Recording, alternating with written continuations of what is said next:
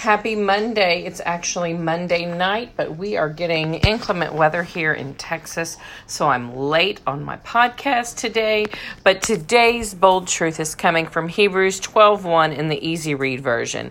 And it says, "We have all these great people around us as examples, their lives to tell us what faith means. So we too should run the race that is before us and never quit.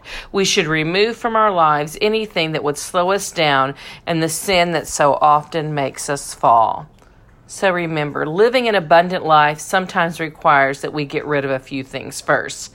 Sometimes we must delegate, relinquish control, cut it out, or simply say no to some things so we can say yes to God and what He has purposed for us. Have a blessed day, and I hope to catch you back tomorrow on the next Bold Truth Raw Faith podcast.